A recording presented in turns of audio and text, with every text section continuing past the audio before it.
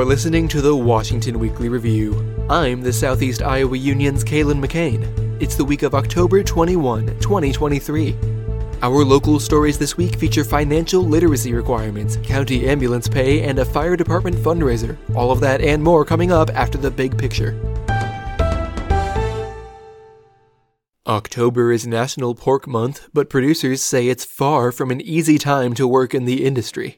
That's because input costs have skyrocketed in recent years. The net profit for the average pig sold is somewhere around negative $40 a head, according to the National Pork Producers Association. Most of that input cost comes from animal feed. Cat's Grain commodity broker John Greiner said a number of world events were to blame.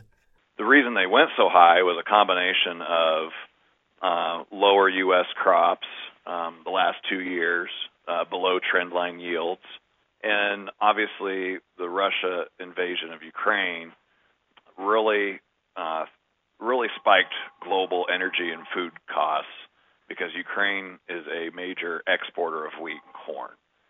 And so the uncertainty of whether or not, really the number 3 country in the world was going to be able to supply exports, it just, speculators, the funds got in here and really drove the prices higher. That puts farmers in a tight spot. While other production industries could pump the brakes in a market this bad, hog farmers cannot. Stopping production is close to impossible, according to Torque Whistler, a contract swine grower in Washington and co-host of the podcast Barn Talk. Manufacturing, you can turn the lights off and you can furlough the workers and you can stop. Basically, you stop production, and you either stop production until the price gets better, or you just stop production because it's no longer profitable. The difficulty in any sort of animal agriculture is you're producing an animal that's not going to go to market for 6 months, and you're preparing to have that animal on the ground because you have a sow, and it takes almost 4 months for that sow to have that litter of pigs, and then it takes 6 months for that pig to go to market. So you can't just say, oh, we're losing money, we're going to shut the lights off and we're going to idle.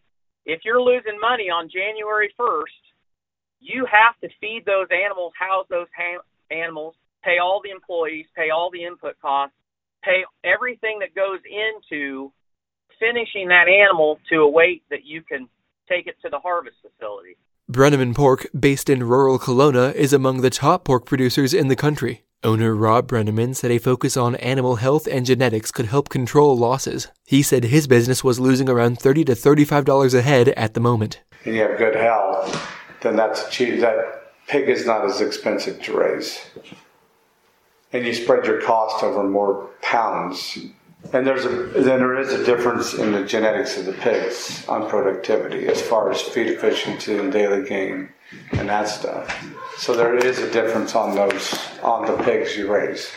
Because if the pig has a better feed conversion, it has a lower cost because you took less feed to produce a pound of pig. Still, Brenneman said he expected most of Washington County's producers to weather the storm. If you really think about it, you would think that Washington County will win.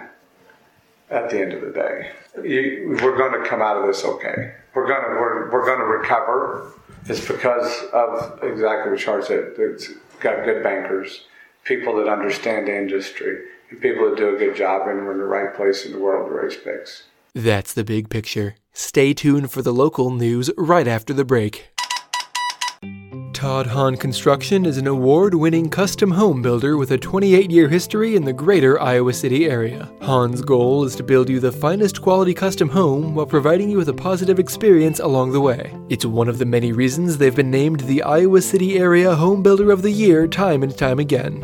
A custom home is more than just a house. It's the culmination of a dream and years of hard work.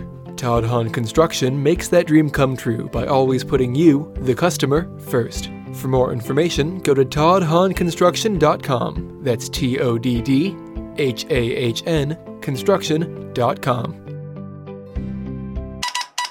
The state of Iowa has dropped financial literacy class as a requirement to graduate high school.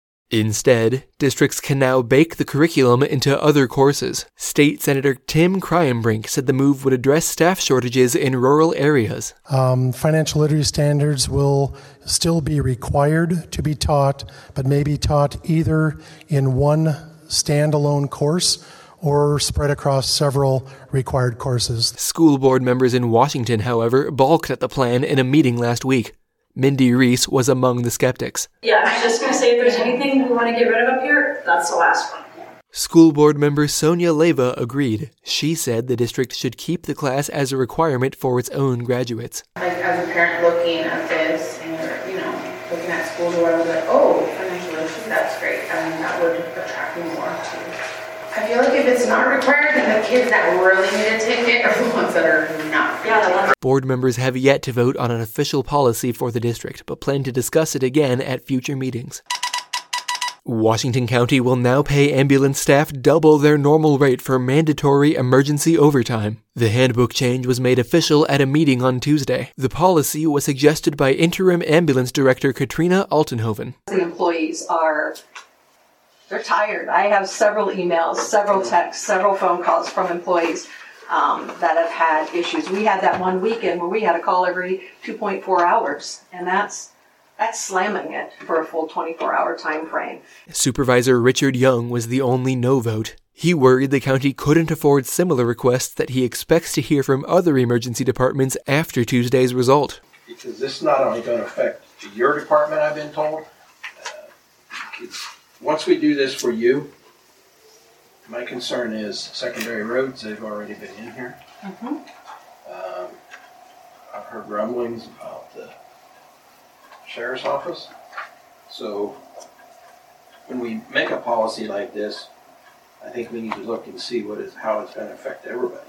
Others said they needed to prioritize ambulance staff retention. Here's County Supervisor Jack Seward Jr. saying just that. If it comes to the point where you're asked to go above and beyond what's usual and normal, then you expect some kind of added benefit one way or another. We're getting to the point in this particular situation, though, where they could all at some point decide this ain't worth it. I'm not going to do this.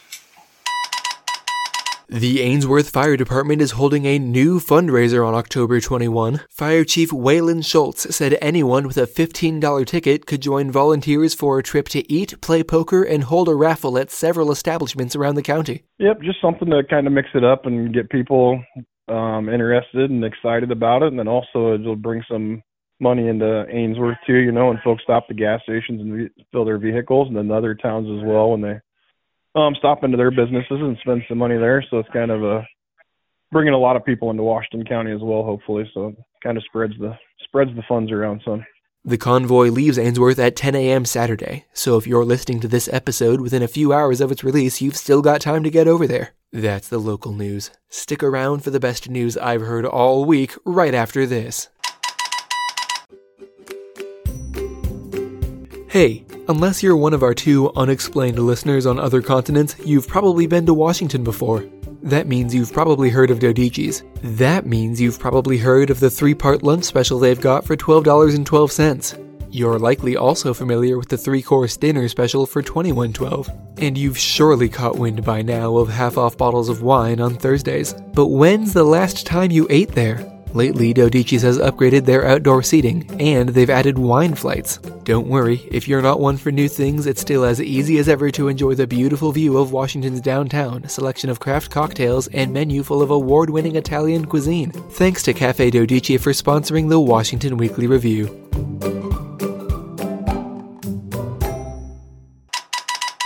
And now, the best news I've heard all week. St. James Catholic School hosted a color dash on Tuesday where students ran through and sometimes around fistfuls of colorfully dyed cornstarch. Co-organizer and preschool teacher Kim Farrell said the event wasn't a fundraiser itself, but a celebration that drew attention to its fundraising drive. We used to do fall food sales. Well, everybody does that, so we wanted to get away from that. What we do is we have sponsors that buy the color for us per box.